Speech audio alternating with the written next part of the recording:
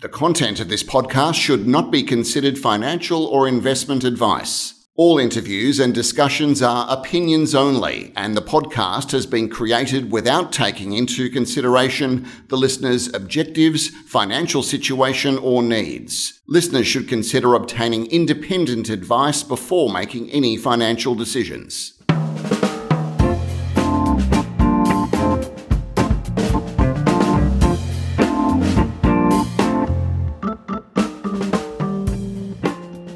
Hi, this is Barry Fitzgerald, the Garimpeiro columnist for Stockhead. Welcome to another edition of the Explorers Podcast. Our guest today is Neil Marston, Managing Director of Bryah Resources. It trades under the code BYH and was last quoted at 4.8 cents for a market cap of $5 million. Now that's not a lot for a junior company of any description, particularly in the case of Bryah, as it has about 1.4 million in cash and is actively exploring for gold in WA to its own account around Gabanintha, which is to the south of Meekatharra. It's also exploring for gold and copper in the Bryah Basin to the west of Samfire's rich DeGrussa mine to its own account, and for manganese in a joint venture with the vertically integrated manganese producer OM Holdings. And with that, we'll dive into all the projects at the moment, but first up, I'll welcome Neil to the program. G'day, Neil. G'day, Barry. It's great to be with you. Right. Now, first up, Neil, could I get you to give us a bit of a rundown on your background and perhaps the company? Yes, Barry. Look, I've didn't start life in the mining industry, but certainly started in the surveying and mapping game initially, and then in my 20s got into working for mining and exploration companies. So sort of come from that sort of surveying and mapping background. I sort of switched to commerce and project management through my career and stepped out of the sector for a while as well when things were a bit quiet in the late 1990s, but came back into the industry just as the mining boom kicked off in early 2000s, worked on iron ore projects, copper and gold, a variety of roles for various listed companies. And 2010, I was involved in listing a company called Horseshoe Metals, and more recently was involved in promoting Bryah Resources. In 2017, we got that listed on the ASX. That's a relative newbie to the ASX, which I guess partly explains the market cap. So you wouldn't have too many shares out on issue. We've just got just over 100 million shares on issue at the moment, and that ticked up after a capital raising we did with Hartley's Limited back in October. So yeah, a nice tight capital base gives plenty of leverage to exploration upside, of course. Absolutely. Now, there's been some news flow of late from the company with the issue of a maiden gold resource estimate at Gabanintha for the Tumblegum South project, I guess. After what seems to be a fairly limited drilling program, you came out with a 600,000 tonnes grading a nice 2.2 grams a tonne for 42,500 ounces. And it's not the biggest resource estimate we've seen come out, but I'm just wondering what the story is there. Yeah, Barry, the Tumblegum South prospect sits within an area of tenure, which we've got about 170 square k's of ground. We've got the mineral rights to, and the Tumblegum South is a bit landlocked by other tenement holders. So we always knew there was potential for mineralisation there, and that's why we've undertaken a number of drilling programs to get to that resource estimate. We've only drilled about 4,000 metres of drilling across the two programs, so just a modest expenditure just to see if what sort of resources were there. And mineralisation there is very much typical of what you'd find up in the greenstone belts of Western Australia. Mineralisation is in multiple lodes, up to 1 metre intervals, grading over 1 ounce gold. And we've only really scratched the surface, drilled down to about 100 metres to date with our drilling. So we realised that there was, from the drilling we did, we realised there was potential there to establish a resource. And in this market, because that tenement's so landlocked, the potential for us to really expand that into a huge resource, which could be a standalone operation, doesn't exist. So our strategy at the board level was and has been to get it to a point where we can put it to the market and see if we can monetize that small portion whilst retaining the rest of our ground in that area for later exploration. And by doing that, our aim is really to take any value we can get out of Tumblegum South and direct that towards our Bryah Basin exploration programs, which we've got lined up for this year. Right. So just on Tumblegum South, so you're talking outright sale or toll treatment deal? Or? Well, look, ideally an outright sale which would generate cash even if it's in instalments. We've seen a number of deals like that being announced to the market over the last 18 months or so. That would be the ideal. But look, we're open to other arrangements, toll treating. Certainly the work we've done to date indicates that an open pit can be developed to take out the shallowest portion of the mineralisation to start with potential for going underground or a deeper cutback once further drilling's done. So, there's plenty of upside potential for that lease. So if we can do a transaction which gives us a bit of sort of free carry at the end, that would be ideal as well. Right. Any sort of timetable on that? Well, we've got Hartley's Limited running a formal process for us. The first phase of that finishes at the end of February with non-binding indicative offers required to be submitted, and then sort of a more formal process through to the end of March. So because it's a fairly small database, overall there's only 5,000 to 6,000 metres of drilling been done. So it shouldn't take people too long to evaluate it and complete their due diligence. And you mentioned you were landlocked there, so I take it you've got plenty of potential buyers in the region, some who would have existing treatment plants? Absolutely. There's the nearest operating plant at the moment is Westgold's Murchison operations at the Bluebird plant, which is about 30 kilometres away. And also Monument Mining, they've got the Burnacurra gold plant, which is about 20 kilometres away. It's currently sitting there waiting for them to really get that back into production, and they've got the ground to the immediate north of us. So they're two parties we're obviously talking to, but there's other parties as well who've shown a serious interest about potential of open pit and then taking the material across to their own processing plant. Okay. Nice little resource there. So we've mentioned the Bryah is the main focus of the company, and it's the focus there is split into two parts with the gold copper exploration and then the manganese. Can we start out with the gold copper interest of the company and what the program for 2020 is there?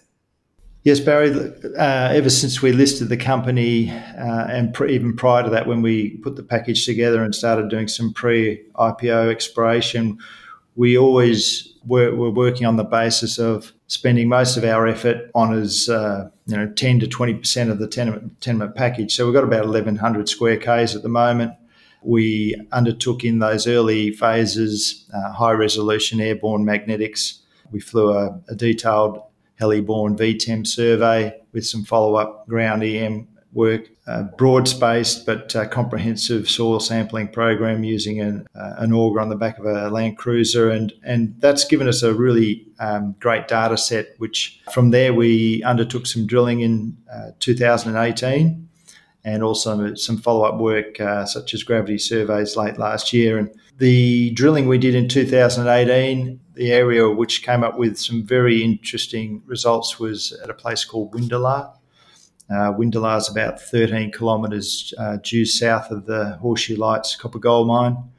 Horseshoe Lights was running up into the mid-1990s. I was actually involved with that mine when it was running and during that period, so I know that area very well. And what we've really been looking for in the whole of our exploration around there is for a copycat or similar deposit to Horseshoe Lights and, as you mentioned, DeGrussa, which is a little bit further to the east. And these deposits are VMS in their origin, so it's volcanogenic massive sulfide, and they generally occur in camps elsewhere in the world. You see clusters or multiple deposits within a region. So we're firmly of the belief that DeGrussa and its nearby Monty satellite and also Horseshoe Lights, they're not the only copper gold deposits in the Bryah Basin, and so our strategy continues to be to chase these down. So at Windalar, where we did some drilling, we basically hit some gold mineralisation there. We got intervals of up to 5 metres at 6.6 grams, down about 80 metres. So that was the first sort of drilling in that area, and what that identified was we basically were in the same geological sequence, drilling into the top of the what they call the Narracuda Volcanics, which is considered to be the most prospective geology in that area. So when we start hitting gold just at the top of the Narracuda Volcanics, that has all the characteristics of that nearby Horseshoe Lights mine. So that on itself was quite exciting, but also with the soil geochemistry work we've been doing, we came up with some very interesting anomalism there. And whilst it's difficult to get the market excited about an arsenic or an antimony anomaly, the geological team have identified just to the east of where we drilled those RC holes in 2018 and got those gold results, an area which is well over a square kilometre, which has got those pathfinder elements I mentioned at like 10 times above normal background readings for what you'd expect. So things like antimony are very much considered to be potentially indicative of a volcanogenic massive sulfide system. And where this anomaly is, there's never been any drilling. There's a little bit of cover just off to the east of it, which tends to make these things a little bit more hidden. De Gruza itself was under a bit of cover, so it's got all the hallmarks of potentially being an alteration cell, which could have something economic, and that's why we're planning to do an air core program for that starting in the next few weeks.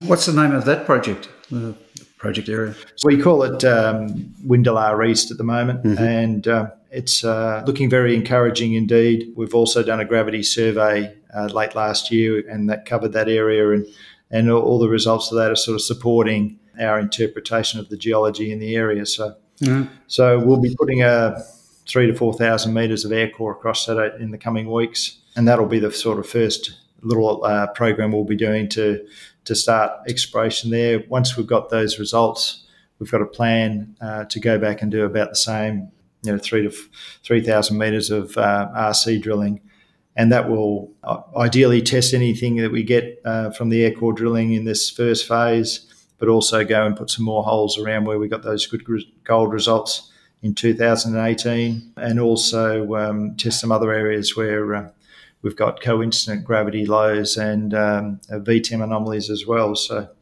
there's plenty of targets for us to actually spend our money on in that area, and we'll be giving it a real good shove this year with our exploration efforts. There is a shortage of quality gold, copper or copper gold projects out there. I was just wondering, you're getting many approaches from some of the cashed up players out there with joint venture proposals, or is the intention to proceed 100% your own account at this stage? Well, at this stage, Samphire are exploring on ground through a joint venture with Alchemy on ground just to the east of us, and also much further to the south of our tenement holding down around Peak Hill. They're doing a lot of work. And they've done a number of joint ventures with a number of other players in the area. We've obviously had some early discussions with the team at Samphire, but at this stage we've decided that these targets look too compelling for us to not go and drill test in our own right. So that's why we've been very keen to get out there and do this work, and hopefully get some results on what is in front of us, and hopefully have some real exploration success out of these targets. Okay. Now, an exciting addition to the portfolio has been the manganese story with OM. Can you just run through for listeners the nature of that strategic alliance with OM and what the plan and intentions are in the Bryah there? Well, it's quite funny. The Bryah Basin's been renowned for manganese production historically, and I was up on site a week after we listed in 2017 and saw some mining activity on some ground at the foot of the Horseshoe Range, and that was on a tenement held by private operators at the time. And the person I was with, I asked them what was going on, and they said, there's a new manganese mine opening up. So that sort of piqued my interest when manganese prices were quite high back in 2017, and it was something we decided to follow up through the early part of 2018. We did a fair bit of sampling and really identified that there's a lot of what you probably call mid-grade manganese sitting up in the Horseshoe Range in our ground. We've got over 60 k's of this sort of prospective horizon, and all the early mining that was done was really high grading what was on the surface, and there wasn't much sophistication to it at all. But so we kept on identifying some good results, and then after we put out a few of those numbers to the ASX, we got a phone call from our friends at OM Holdings, and subsequently we negotiated a deal with them and announced that last year. That's all up $7.3 million for them to earn up to 70% in the project. They've gone through stage one, which was $1 million investment, of which half of that came to us as cash payments, and they've now got 10%. We spent $500,000 on exploration in sort of May, June last year, and came up with some really exciting results, and grades of up to about 40% manganese in some areas, but consistently getting intervals of 20 to 30% manganese, and that's really led OM to want to continue with the joint venture. They exercised their right to proceed in August last year, and we've done a little bit more planning and mapping work since then, and we'll be getting back out there in the coming months to go and start following up on some of the targets we drilled last year, but also some areas which we didn't get onto last year as well. And so, we're really excited about the activity we've got planned. The good thing is all of the work that we're doing is fully funded by OM Holdings. Their Australian subsidiary is providing us with those funds, and OM's, as you mentioned, they're fully vertically integrated. They've got operations up in the Northern Territory, which have got only 1 or 2 years worth of reserves ahead of them. So they're looking to continue mining in Australia, and they've had a look at a lot of projects in the past, and this is the first transaction they've done. So we're quite confident that between us we'll be able to move forward to a commercial operation, and if that is the case, then it's really been a very positive strategy for us to undertake, and we're very, very pleased with this sort of value accretion we've achieved through the manganese strategy. Manganese would be not well known by most investors, but it's obviously a key ingredient in steel production and cannot be replaced by anything else. It tends to be a volatile commodity. I was just wondering, what do you and OM, how do you and OM see it at the moment, and what do you see as the potential upside, particularly with, I understand, manganese is looking very interesting when it comes to batteries? Well, that's right. The manganese market, like a lot of products, has some volatility in its pricing depending on supply and demand. The greatest amount of production for manganese comes out of South Africa and Australia. I think it's about second still. And look, the demand for manganese from the battery side, whilst demand from steel will drive the price of manganese, in some of those specialty areas, manganese prices will certainly, I think, in the future be quite solid based on the growing energy storage scenario. So that's quite exciting for us. And the good thing about having OM as a partner is they run their own smelters in Sarawak. They can basically process all sorts of manganese products. So what we're looking to in the Bryah Basin as being the sort of product, it's got a reasonable iron content in there, but that actually can still be used by them in their smelters. So we're quite comfortable that having OM as basically acting as our selling agent and potential offtake partner certainly de-risks the enterprise and the venture from our point of view. Yeah, nice way to ease yourself into a new industry for you. And just by the way, the locally listed OM has a market cap of more than 300 million, so quite a big undertaking. Alrighty, with that, I'm going to thank you for your time and wish you all the luck, and we'll be particularly interested to watch those upcoming drilling programs in the Bryah. So good luck with it all, Neil, and thanks for your time today. Great to talk with you today, Barry. Thank you very much. Cheers.